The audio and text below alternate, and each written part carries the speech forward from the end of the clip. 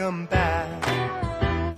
Welcome back, dear listeners. We were on a brief hiatus trying to recover from the insurrection. I mean, what the fuck, right? You might hear me use that expression profusely throughout this episode. So much has transpired since our friend Donnie lost the election, yet to this day, a fucking year and a half later, delusional Donnie is still pushing the big lie. Listen, folks, we never thought we'd say this on this show, but there might even be a small, dark part of us on a cellular level that wouldn't mind seeing him run again. I mean, let's face it, Biden's a blowout, and there are no obvious Democratic political leaders. So unless we want Mark Cuban or The Rock officially leading our country, it seems that Trump is still a real contender. As popular as Ron DeSantis is with the Republicans in Florida, I think that if it was a head-to-head between Ron DeSantis and Donald Trump, who, by the way, is also from Florida, where every nutcase has gone to live in the last few years, but anyways, I digress. I think in a head-to-head, Donald Trump would probably still beat DeSantis, even though he is incredibly well-liked. Let's check Trump's current stats. He was impeached twice, lost the 2020 election by over 7 million votes, is entangled in investigations by federal prosecutors over the Capitol insurrection, mishandling of classified White House documents, and election interference. The D.C. AG has him for financial fraud at the Presidential Inaugural Committee, and the Manhattan DA, New York Attorney General, and Westchester County DA all have some investigations into the Trump Organization. Also, Fulton County, Georgia DA Fannie Willis, who seems to be also going after hip-hop stars, is after him for criminal election interference in Georgia. And last but certainly not least, the House Select Committee on January 6th are exposing a narrative that is evil and heinous. Is there a real connection between those so-called war rooms, the violence outside, the Proud Boys and the Oath Keepers gathering, and what was happening inside the West Wing? Well, I think your question practically answers itself. Donald Trump was, of course, the central figure who set everything into motion. He was the person, Rob, who identified January 6th as the date for the big protest. And he announced that in his tweet in the middle of the night on December 19th after a crazy meeting, one that has been described as the craziest meeting in the entire Trump presidency, ended December 18th. Donald Trump sent out the tweet that would be heard around the world. The first time in American history when a president of the United States called a protest against his own government, in fact, to try to stop the counting of electoral college votes in a presidential election he had lost. Absolutely unprecedented. Nothing like that had ever happened before. So people are going to hear the story of that tweet and then the explosive effect it had in Trump world and specifically among the domestic violent extremist groups, the most dangerous political extremists in the country at that point.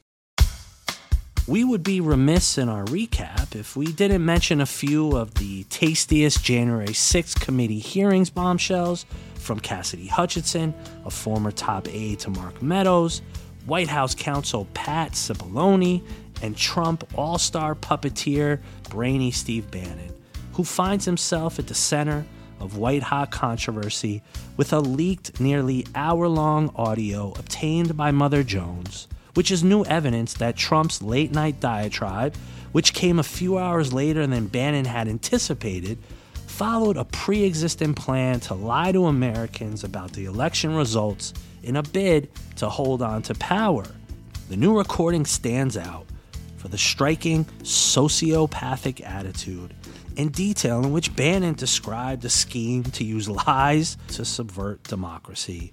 Bannon also predicted that Trump's false declaration of victory would lead to widespread political violence, along with crazy efforts by Trump to stay in office. It's pretty correct on that. Bannon and his associates laughed about those scenarios at various points in the recording. Who wouldn't? Hey, good going, fellas, on the insurrection. Really job well done. And what Trump's going to do is just declare victory, right? He's going to declare victory. But that doesn't mean he's the winner. He's just going to say he's the winner. The Democrats, more of our people vote early that count. Theirs voted mail. And so they're going to have a natural disadvantage, and Trump's going to take advantage of it. That's our strategy. He's going to declare himself a winner. So when you wake up Wednesday morning, it's going to be a firestorm. We're going to have Antifa crazy, the media crazy, the courts are crazy, and Trump's going to be sitting there mocking, tweeting shit out. You lose. I'm the winner. I'm the king. And he'll be all over. He'll be going, where's Hunter? Is Hunter on a crack pipe? I mean, no, he'll be, because then it doesn't matter. Remember, here's the thing. After then, Trump never has to go to a voter again. He's going to fire Wray, the FBI director, and fire the he's going to say, fuck you. How about that? Because he's never going to, he's done his last election. Oh, he's going to be off the chain. He's going to be crazy. Also, if Trump is losing by 10 or 11 o'clock at night, it's going to be even crazier. Because he's going to sit right there and say they stole it. Agree. I'm directing the Attorney General to shut down all ballot places in all 50 states. It's going to be no. He's not going out easy. If Biden's winning, Trump is going to do some crazy shit.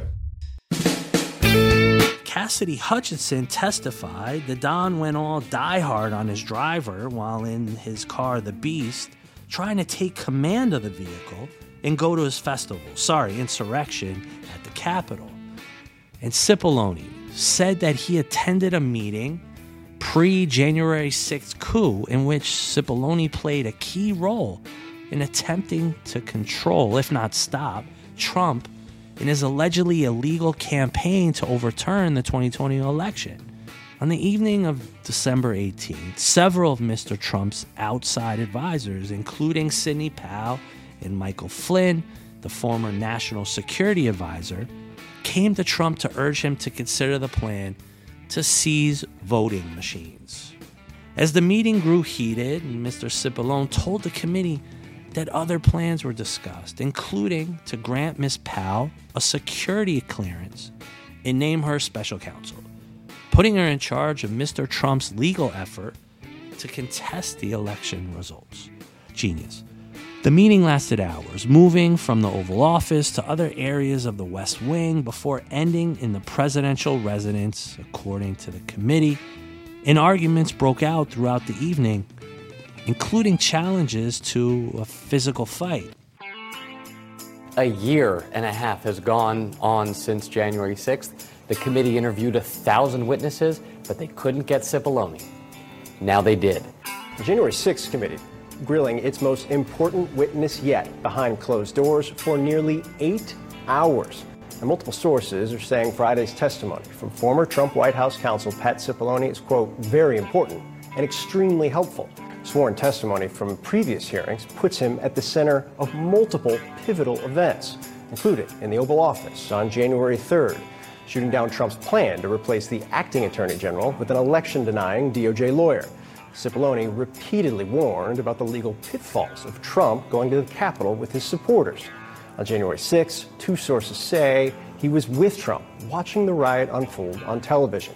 The next day, tried in vain to get Trump to call for the prosecution of the rioters. I want to discuss this further with someone who had an inside view of the Trump administration, former Trump White House lawyer Jim Schultz. Jim, thanks so much for taking the time. Look, just to kind of start up top, we learned, especially from Cassidy Hutchinson's testimony, that the former president wanted to go to the Capitol on January 6th. Pat Cipollone was with the former president that day, and the committee wanted to hear what he thought about that idea. Walk through why this seems to be such a critical angle for the committee at this point. Look, of course that's a very critical angle for the committee. Pat Cipollone was in the room blocking and tackling at the right times, and the country should be happy that Pat Cipollone was on the job when he did it. He's a good lawyer. He's a careful lawyer. I'm sure gave his clients good advice. Republicans who served in Trump's White House or on his campaign have been testifying before the committee, in many cases defying their former boss in very fun and colorful language and brutal terms. Mr. Trump's close ally, former Attorney General William Barr, testified that he told the president that arguments claiming he had won the election were bullshit. I mean, we hate Barr, but this testimony just might redeem him in our book. When Watergate happened, ultimately, it wasn't even so much when the tapes came out that former President Nixon began a swift fall from grace and power, says Jeffrey Engel, a presidential historian at Southern Methodist University. It was when Republicans who had been defending Nixon realized he had made them lie for him. They realized they had been lying for a liar. I don't think that happens in this day and age, but I digress. Is Donald Trump finished? Staunch Republicans at the Reagan Library gave a standing ovation to his outspoken critic Liz Cheney after a speech calling on the party to make a choice. Republicans cannot both be loyal to Donald Trump and loyal to the Constitution. The conservative Washington Examiner newspaper is also turning against Trump, calling him unfit to be anywhere near power ever again. And an editorial in the conservative New York Post shocked Republican circles by declaring Trump unworthy for the office and delusional. But Senator Lindsey Graham, who just finished playing a round of golf with Trump, tells Fox News, don't count the former president out. He might run in 2024. In Mark Leibovich's new bestseller, Thank You for Your Servitude, Donald Trump's Washington and the Price of Submission, the author refers to Trump's usual collection of pet rocks, mentioning as examples Rudy Giuliani and former campaign strategist Bannon and Corey Lewandowski. Elsewhere, Giuliani will be described as the master creature of the Trump swamp. In the same paragraph, Leibovich refers to Trump leg humpers from the House, meaning the U.S. House of Representatives, and dismisses Trump's best-known spokespersons as C-listers, bumped up temporarily to the B-list status by their proximity to the president. I wish we could get Leibovich to write for us, leg humpers. That's a good one. While Giuliani and Eastman were key players for Trump and his campaign, respectively, and Clark was a senior Justice Department official, the trio played big roles in a brazen multi-front drive not to certify some Biden electors, but bogus ones for Trump. That could fuel charges against Trump, who they collaborated with for obstruction of an official proceeding or defrauding the U.S. Jeffrey Clark, Rudy Giuliani, and John Eastman now face escalating legal threats amid expanding DOJ investigations and explosive testimony. The justices' expanding criminal inquiry became palpable on the 22nd of June when FBI agents raided Clark's home and separately seized Eastman's cell phone as grand jury subpoenas involving the scheme were served on top Republican figures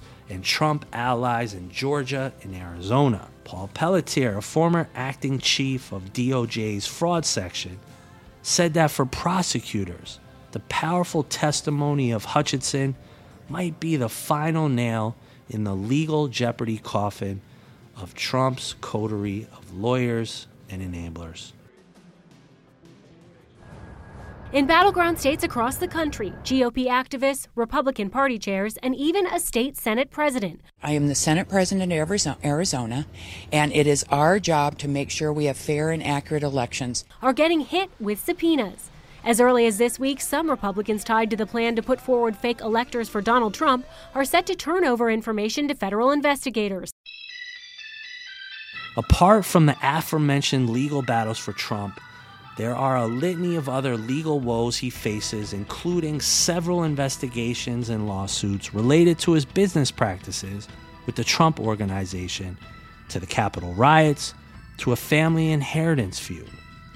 Here's every major legal challenge the former president is facing. 1.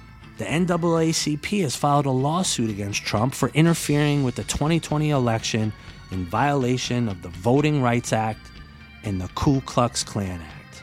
Number 2, Rep. Eric Swalwell is suing Trump in a separate lawsuit over the January 6th attack.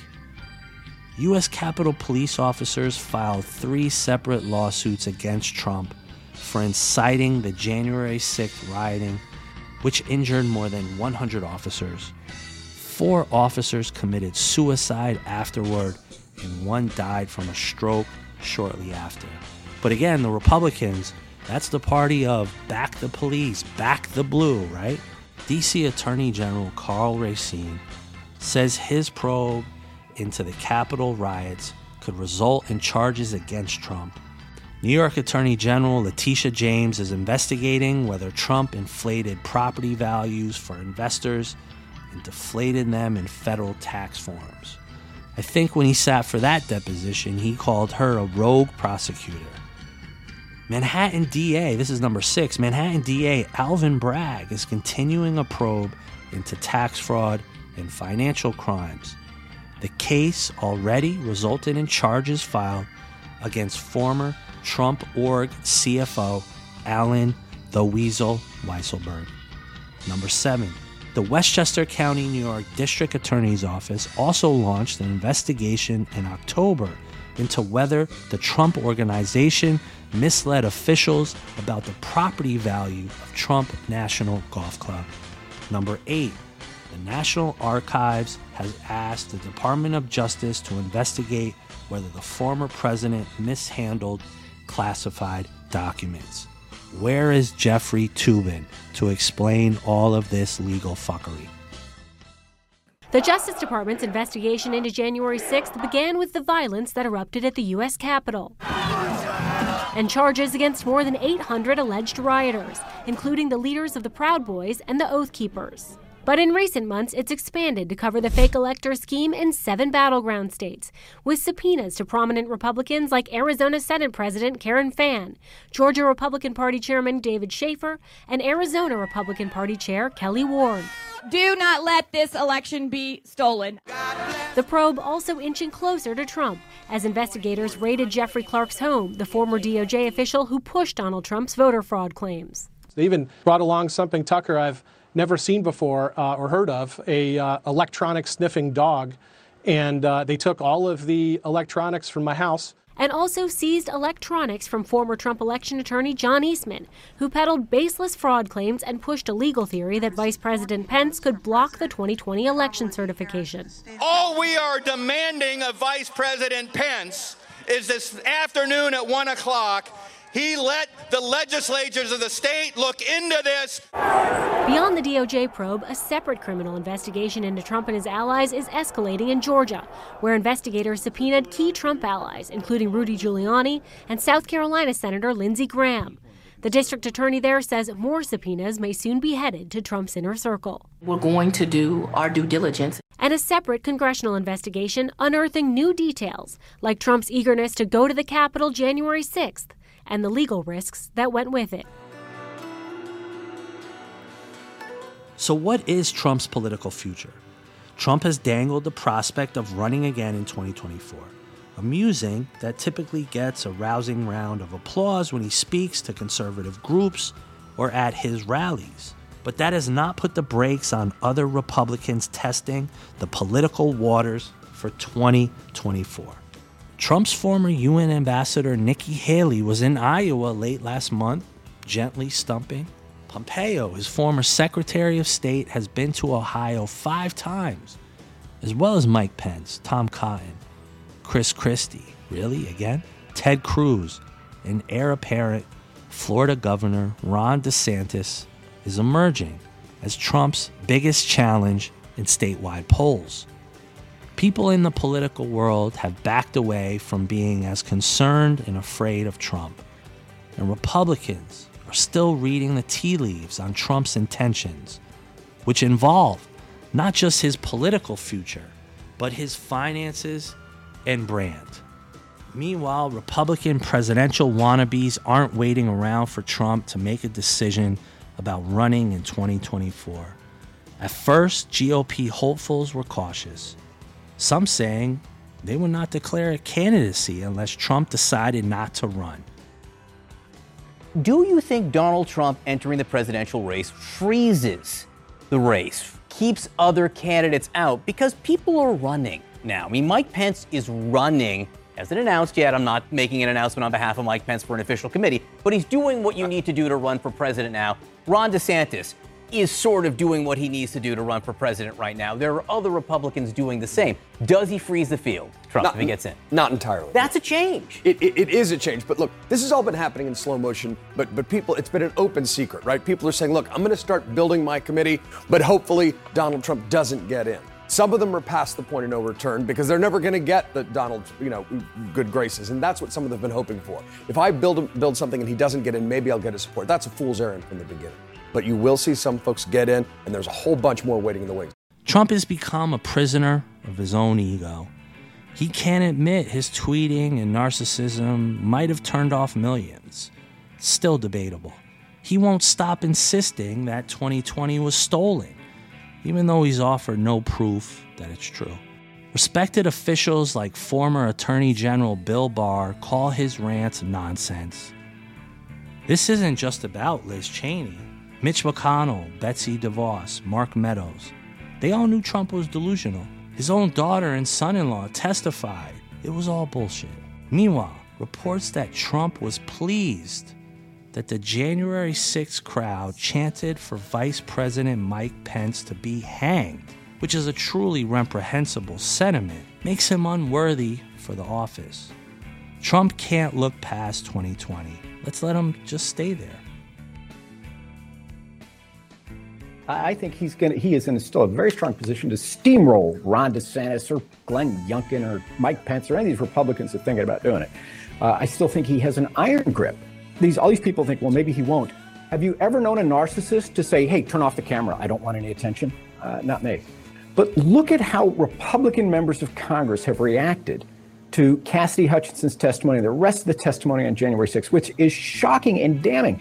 Ms. Hutchinson testified under oath that she heard the president say that he wanted the magnetometers taken down so that people could bring guns and weapons to the Congress. And yet, not a peep from some of the people who may have been targeted by those rioters. Not a peep. So I think the Republicans are so cowed by Trump, you can still hear a moo. Consider this. Even if Trump at 78 managed to win the presidency in 2024, who would work for him? Now that he's betrayed every competent person on his former staff, Trump fatigue might be a real thing with voters, asking themselves whether, if they vote for another candidate, they can get the same policies without all the baggage. And then there's the FBI raid. Nuclear secrets, random boxes in a basement. Next time on the Trump Mafia. Do you think the country can handle prosecuting a former president? Yeah, I'm not sure they can, but I think, no man is above the law. So if that's where the facts lead, that's what has to happen.